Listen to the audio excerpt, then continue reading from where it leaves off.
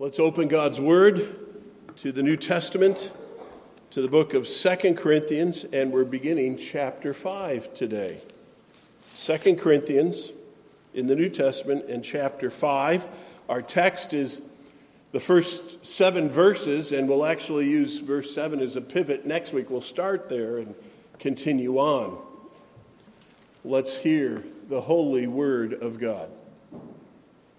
For we know that if the tent, that is our earthly home, is destroyed, we have a building from God, a house not made with hands, eternal in the heavens.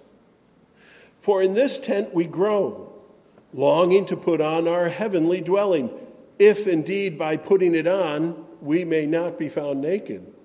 For while we are still in this tent we groan, being burdened, not that we would be unclothed, but that we would be further clothed, so that what is mortal may be swallowed up by life. He who has prepared us for this very thing is God, who has given us the Spirit as a guarantee. So, we are always of good courage. We know that while we are at home in the body, we are away from the Lord. For we walk by faith, not by sight. Thus far we read in God's good and holy word. May he bless all who hear it, believe it, and obey it. Amen. Amen. This morning we begin a new chapter in this letter and see the argument of the apostle, and he's going to bring up life and death and that whole transition. Sounds a little uncomfortable. Our culture is taken up with comfort, isn't it? Our culture is taken up with comfort. We don't like to talk about hard subjects, and we enjoy our free time. And in fact, for most people, the goal of working is they're working for the weekend. They're working simply for the pleasure that will follow rather than finding pleasure in their labors. Our culture is such a comfort-driven culture that they've even changed one of the great family recreations of the summer. To what do I refer? Camping. Let me just ask a question. Raise your hand. Have you ever been camping, like in a tent or in a portable? Okay, good. That's a great sign. It gives me hope. We know what it's like to be out there in the outdoors and cook over an open fire, perhaps, or be near a stream or a mountain. Camping, it's a great thing. It restores a lot of our feelings to be out in God's creation. But our culture, with its drive for comfort in this world, has changed camping into, get this, glamping. Glamping. Glamping. What is that? That's a combination of two words, glamorous and camping. Normally those two words do not go together. Glamping, if you check Wikipedia, it says glamping describes a style of camping with amenities and in some cases resort-style services, not usually associated with traditional camping. Glamping has become particularly popular with 21st century tourists seeking luxuries of hotel accommodations alongside the escapism and recreation of nature. There's even a glamping.com. I'm not endorsing that. I just saw it on my Google search. And it's interesting, their logo, they take the A of glamping and the M of glamping and make it look like mountains. So they're trying to draw in your adventurous spirit. Their webpage promo says that they have researched the best glamping tent accommodations throughout the world. These glamping tents are a far cry from the do-it-yourself tent in a bag. They say glamping tents offer amenities such as comfortable beds, physical wooden and structured beds, and in most cases they say en-suite, do you like that word? En-suite bathroom facilities. My tent never had that. And they said when you're glamping, there's no tent to pitch. All you have to do is relax and enjoy the unique experience provided by these luxury glamping tents. Why glamping? Why is our culture moved in that direction? Because of our love for comfort? Do you think there are some Christians that are into spiritual glamping? Some Christians that are uncomfortable with the difficulties and challenges of the normal Christian life that we try to tweak and make it more endurable. We kind of deny the realities of the Christian life, that not everybody likes us and not everybody agrees with us, and sometimes doing the right thing is hard and we feel like pioneers and strangers in the land. I think some Christians do. Because the daily Christian life is not like glamping, it's more like regular camping. And even in today's Bible passage, the apostle has introduced that idea by talking about our life as Christians in this world as tenting. And he uses the word tent 3 times. So it's an image he wants to remind us of so that the mindset we have is biblical, and the mindset is it's like camping, not glamping. That's the reality. And my friends, the Bible always speaks clearly about reality. The Bible is not pie in the sky by and by. It talks about the realities of life here, God's purposes for us here, and yes, our inheritance in heaven. Oh, we have something awaiting us. And hopefully, this text of Scripture and today's looking at it will cause you to say, I can't wait to move on. Why does Paul bring up this topic as we begin chapter 5? He wants us to see the glory of the life to come, the glory that's on the other side of dying, which will help us have courage here and now.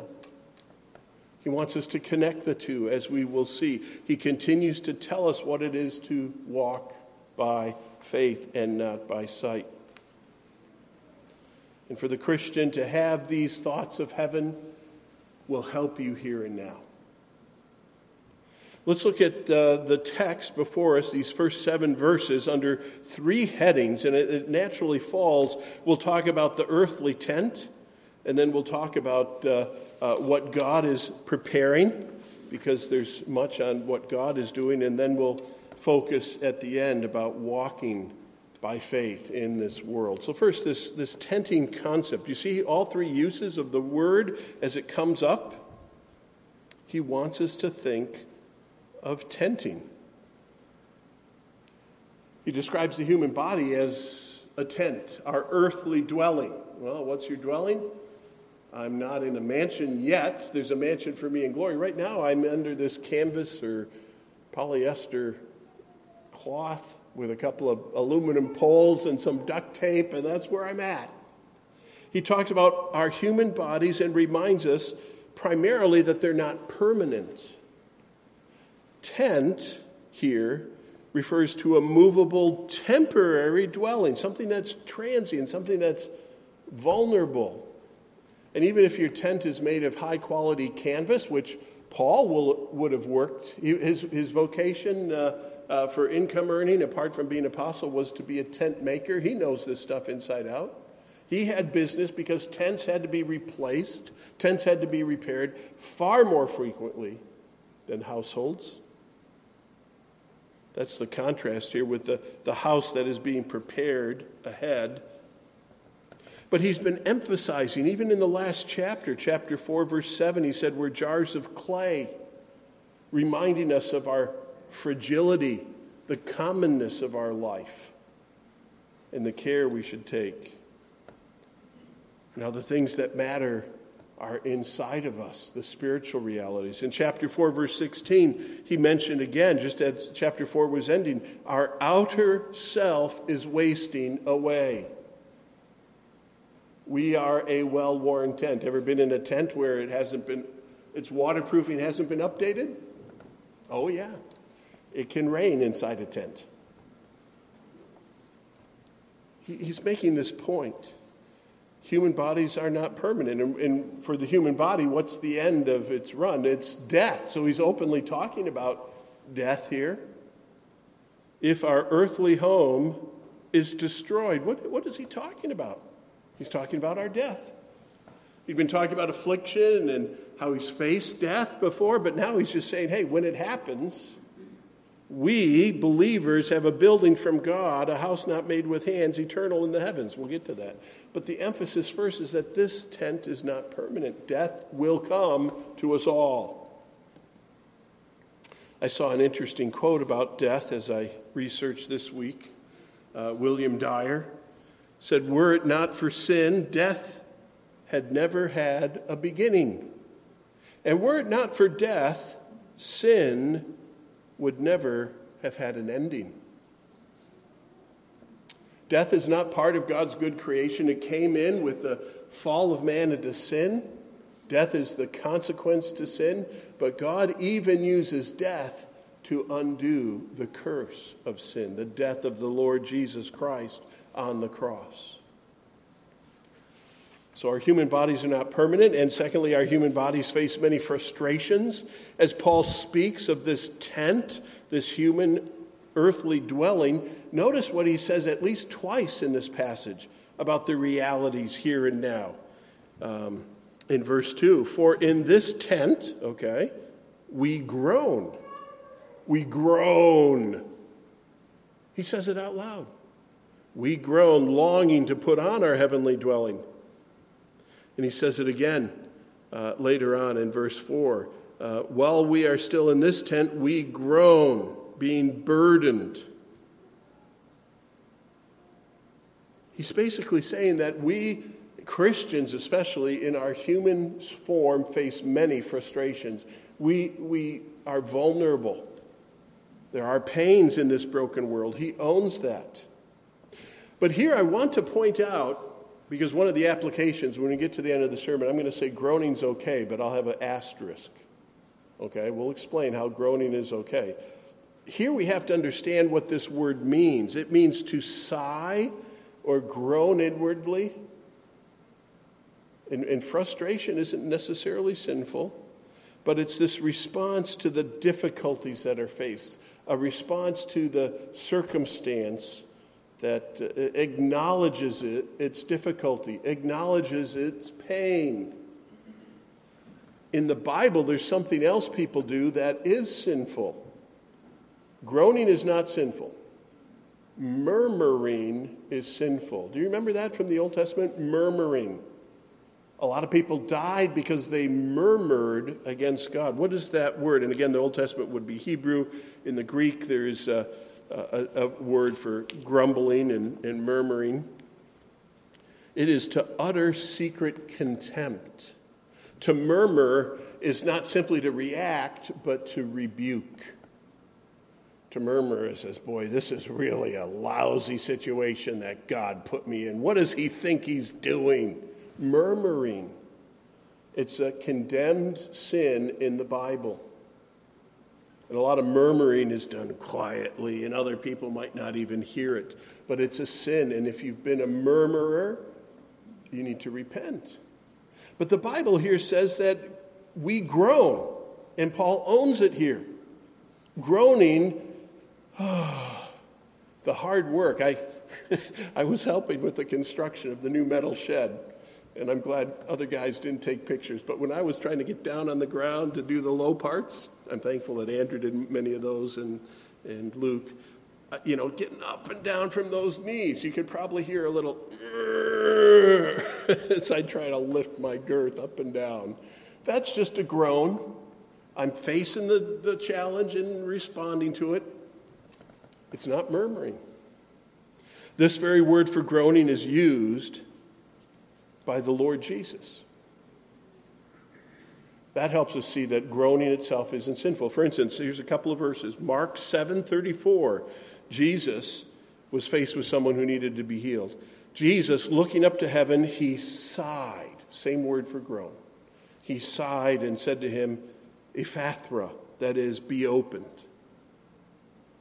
Jesus saw this man was blind, part of the broken world we live in. Jesus was frustrated. Even all creation groans. He says, oh, Father, what a mess sin has made of creation. Nevertheless, he works something good. Or in Mark chapter 8, verse 12, Jesus sighed deeply in his spirit. Exact same word as groan here. and said, why does this generation seek a sign? Truly I say to you, no sign will be given to this generation. The spiritual condition of the world made Jesus groan. All creation groans and awaits redemption. Human bodies face many frustrations, and we express that. The Bible's clear about that. So here's the point. The Christian life is not groan-free. The Christian life is not frustration-free. There are troubles. Paul owns that, but he's trying to get us some help with these groanings, with this situation we're in now, by causing us to look ahead. Here's the third point as we look at our tents. Our human bodies, in all these ways, provoke our longings for heaven. This is the turning point. We're in these tents, and we know something better is coming. So why do we groan? We groan because we understand what sin has done. We understand the difficulties of this world. It's so sad. Encountering broken homes, broken marriages, trashed careers, a successful father and husband who becomes an addict and loses his job, loses his wife and kids, and he's living on the street. We groan. It's, oh, what a mess. I hear prayer requests from people in the church, far more than are shared publicly. What some people are carrying, how burdened some are, even in our congregation, and I groan. Lord, why? Our human condition provokes longings for heaven. In verse 2 here in chapter 5, Paul writes, "For in this tent we groan, longing," something else is going on with the groaning, right? "Longing to put on our heavenly dwelling." Verse 2 is a gem. It says it's okay to groan as long as you have an increased desire for what's ahead. Don't let your life just be groaning. Nobody likes that. It's not going to be good for you or others. But mix that with the truth and let your spirit desire what's up ahead. Derek Prime in his commentary said, "The prospect of glory increases our desire to put off this earthly tent." And every time we get frustrated with the earthliness and we groan and we know how hard it is, how to persevere in life, it reminds us that there will be a day and a place without those obstacles, without those hindrances, without those pains. There will be no tears, sorrowful tears in heaven. Tears of joy, I think, are allowed. But the common understanding of tears for weeping, for sorrow, not in heaven. There's a great change. And the very fact that we're groaning kind of hits the button on the dashboard of our minds to say, hey, wouldn't it be great to move on? I can't wait to move on to glory, to see my loved ones in Christ that have gone before, to be in a place without pain, to see Jesus face to face. Do you have such longings for heaven? When Paul wrote to the Philippians, and most people know Philippians as an epistle of joy, right? Remember what Paul said in chapter 3? He shares his mindset. What kind of thinking promotes that joy? Philippians 3, verse 20 and 21. Our citizenship is in heaven. He's looking there by faith. He's looking there. He's writing Philippians from a jail cell. Do you remember that? Our citizenship is in heaven, and from it we await a Savior, the Lord Jesus Christ, who will transform our lowly body to be like his glorious body by the power that enables him even to subject all things to himself. There's a transformation coming. Don't just strive to do some glamping here by fixing your life and trying to deny these realities. Just go ahead and set your sights on the mansions in glory and how Christ will transform you and bring you into the presence of the Father. The Father loves us, and he sent Christ to redeem us, to have a relationship with us and bring us to himself. And we'll be there for eternity. All our weaknesses, all our groanings should trigger those thoughts. When a Christian faces death, he should trigger these thoughts in this hope of heaven and the transformation that will bring us there. But the groaning and the longings are simultaneous. Verse 2 is complicated, isn't it? We're groaning, but we're longing. We know we're going to have this really huge inheritance, but it's not yet. I continue to be impressed as I study the writings of Doug Kelly, a theologian from the South. And in his little lecture on this text, he made a great observation. He says this: Christians have roots in two directions. Roots in two directions. We have roots in the past that help to define us. But the born-again child of God, he says, is also rooted in and defined by the future. He has roots in heaven. We're growing in Christ-likeness. We're growing in our desire to be with Christ. Paul could say to live is Christ because he's born again, but to die is gain. We have roots in both directions. One of the evidences that you're a Christian isn't only that you have roots in the saving work of Christ and you've been forgiven and adopted, but that you know where Christ is taking you and you have roots in heaven. You have a destination. With my GPS, sometimes I just turn it on in the car while I'm driving and I just like glancing at the map. I haven't put in a destination. I'm just driving. And it tells me stuff. That's fine. But I also like it when you put the destination in and as you get closer, you see the little checkered flag waving. Do I win anything when I get there? I've made it. Christian, you have roots in Christ's work in you here, but also what is yet to come. So let's move on to the second heading here in our text in 2 Corinthians chapter 5. We see that God is preparing our heavenly home. The heavenly home, the heavenly house, right? We have a home here and we'll have a home there. Here it's called a tent. There it's called a house. Specific word, a very common word in Greek, just oikos for house. But heaven will be an eternal house for believers. That's the first contrast here. Paul is using very intentional metaphors here between tent and house. Just as in the Old Testament, there was a difference between the tabernacle, the portable temple that had to get set up and put down, set up and put down, and set up and put down, and travel and move and set it up again, versus the temple that would be built in Jerusalem. A real contrast.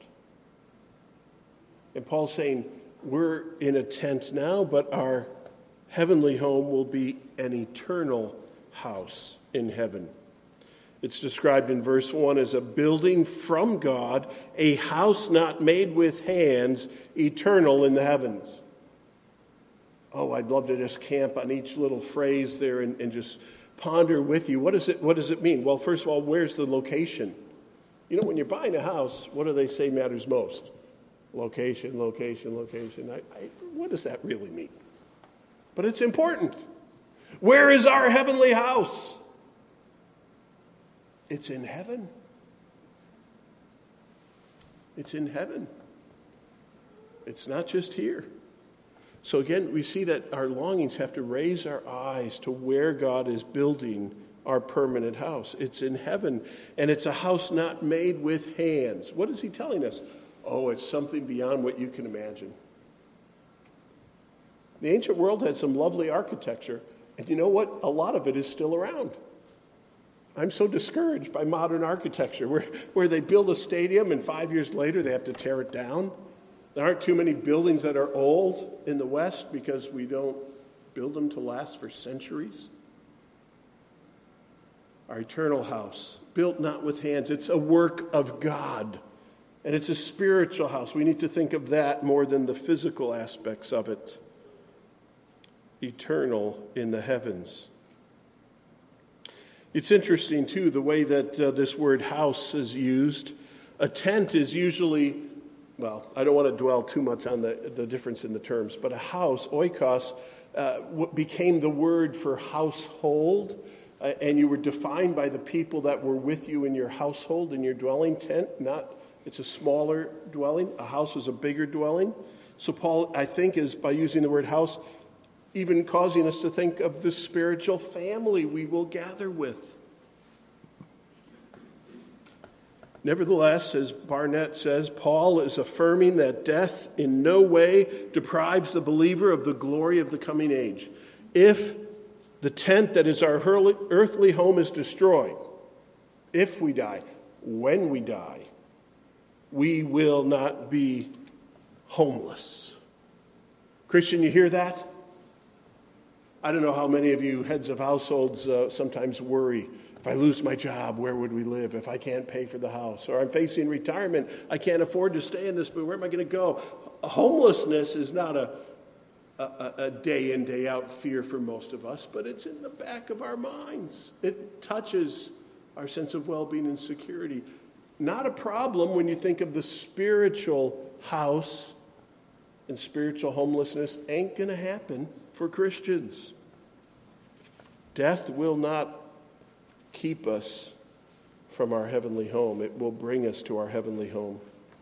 So heaven will be an eternal house for believers. Secondly, heaven will be without fears and frustrations. The contrast is not merely the dwelling, but the contrast is when we get there, the sighing and groaning will be done.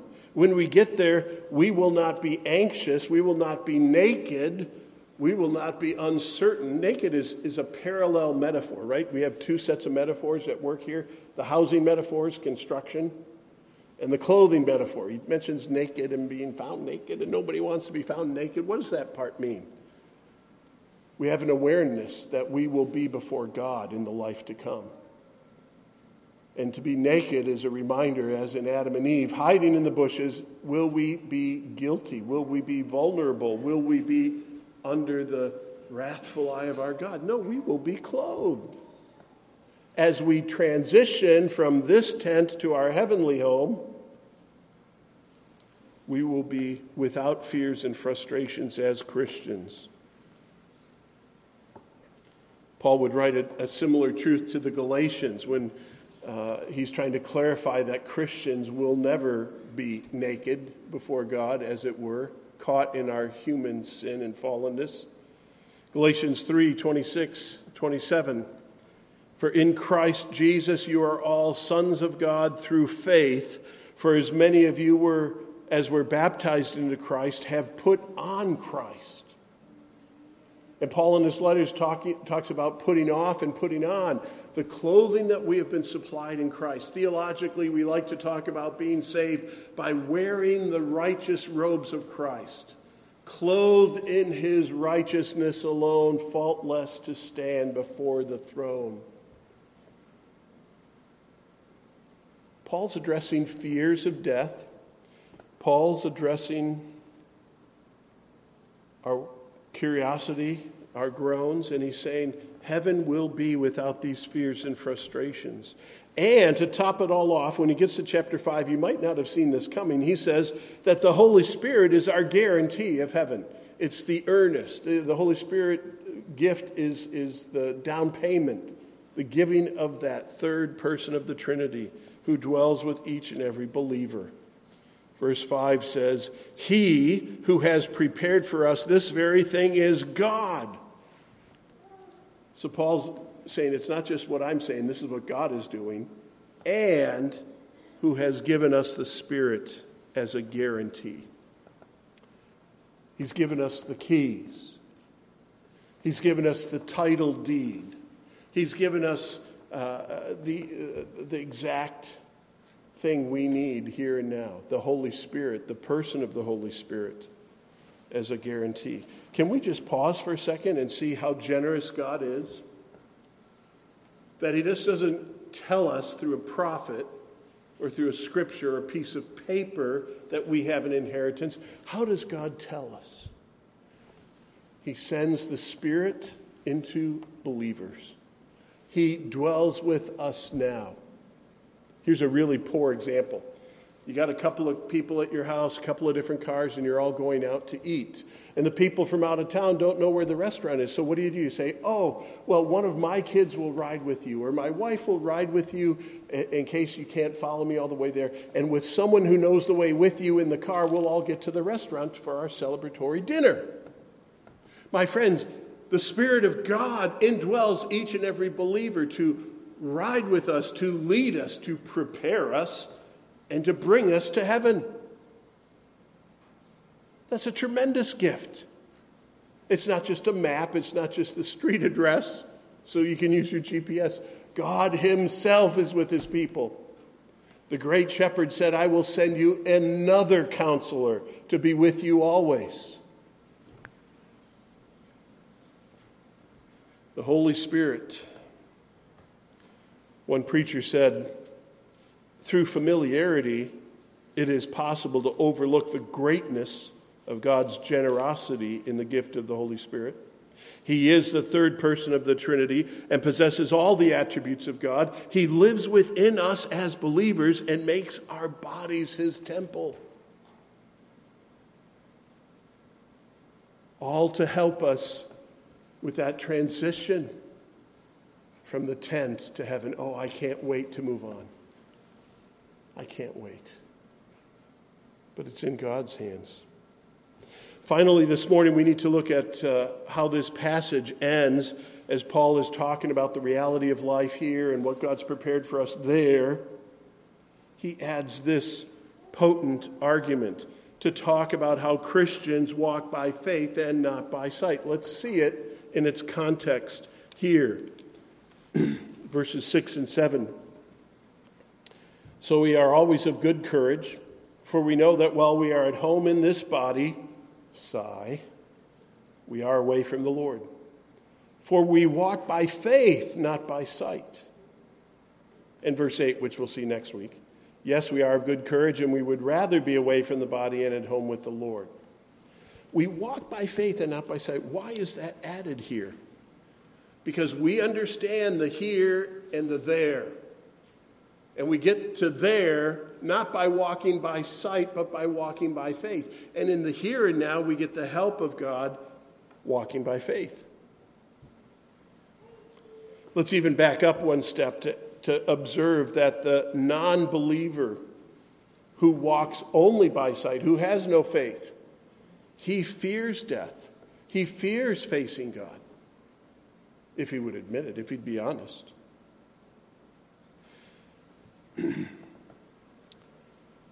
Doug Kelly, again, he has a sense of humor as well as a lot of insight, pointed out when it comes to people talking about death. He said back in the 19th century, it was fine to talk about death, but not sex. In the 20th century, indeed in the 21st century, it's fine to talk about sex, but not death.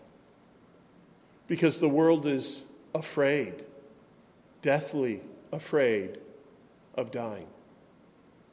And I would submit to you, without becoming political or without entering the COVID discussion at length, one of the reasons that our world has so reacted, some would say overreacted, to the coronavirus is this fear of death.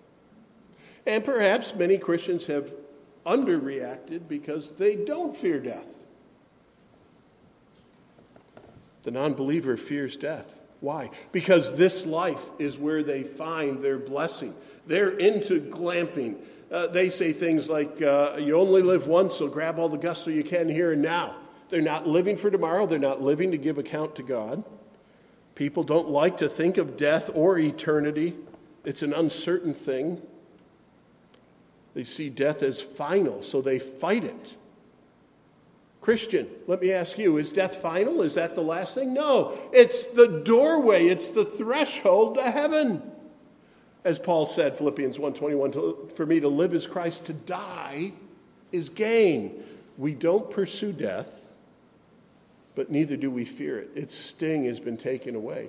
We will die unless the Lord returns and we're caught up with him in the air. We will die. But the sting is removed because of the work of Jesus Christ.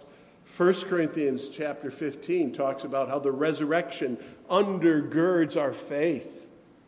And Christ has removed the sting, and we can celebrate that. But non-believers have nothing to celebrate there. They walk by sight. Christian, don't fall into that pattern. Don't strive to only live in this world and live for this world. Live for the world to come. Verse 6, on the way to walking by faith, said, we are always of good courage. We know these things.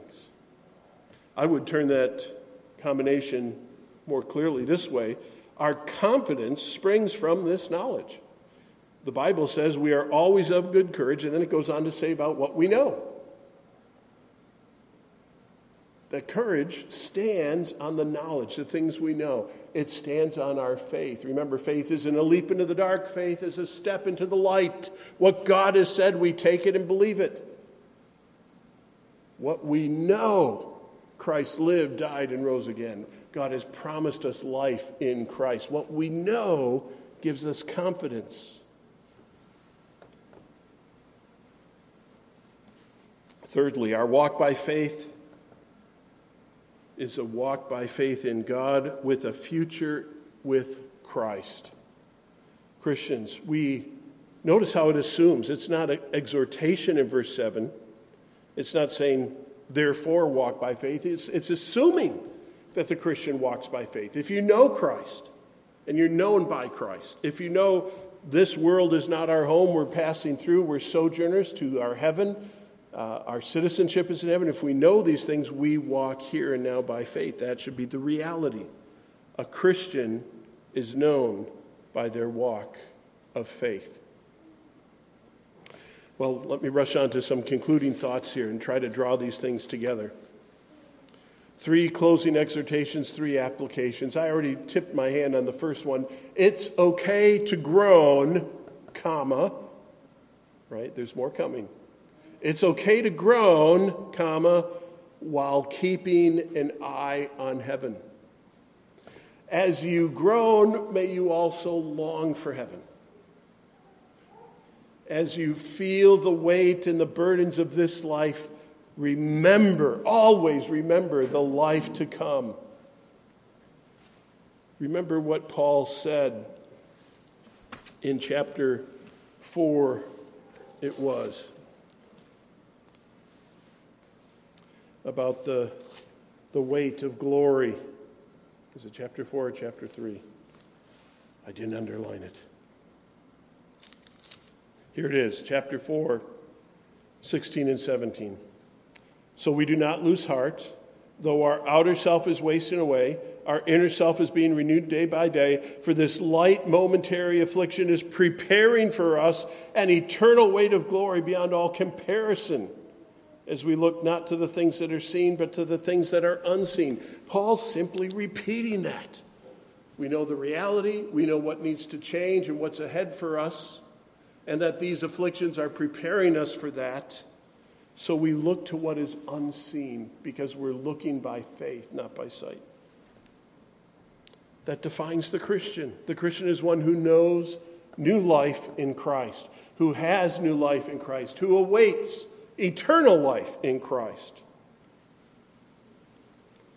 We close this morning with the words of Christ from John 14.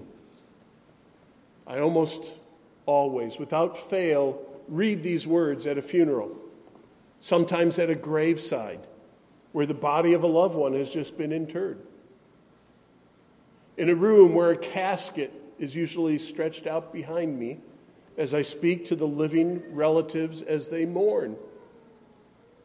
Those that have faith are helped by these words. Those who do not have faith are summoned to consider Christ by these words.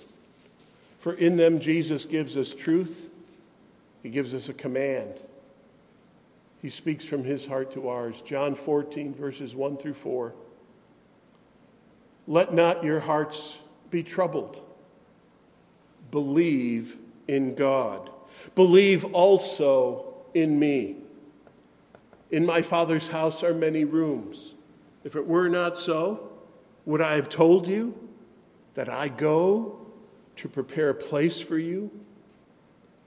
And if I go and prepare a place for you, I will come again and take you to myself, that where I am, you may be also. And you know the way to where I am. You know the way to where I am going. Amen. Heavenly Father, we thank you for your word today. We thank you for these extended thoughts that you put into the heart and mind of Paul and put into the Bible, your holy word. That we would have such an understanding of the world to come, that we would face the destruction of our earthly tent with great confidence and courage. That we would walk differently here and not make our heaven on earth, but to walk and to serve here and now with an eye to what you have made for us in heaven. Oh, Father, may each and every Christian here be so caught up with what you are doing and what lies ahead that we can't wait to move on. But may we be faithful in our service here and now and helped here and now by the truth of heaven that is yet to come. We thank you, Lord Jesus, for speaking to us these clear words of comfort and for your promise that you will come and take us to the place that you have prepared for us. In Jesus' name we pray. Amen. Amen.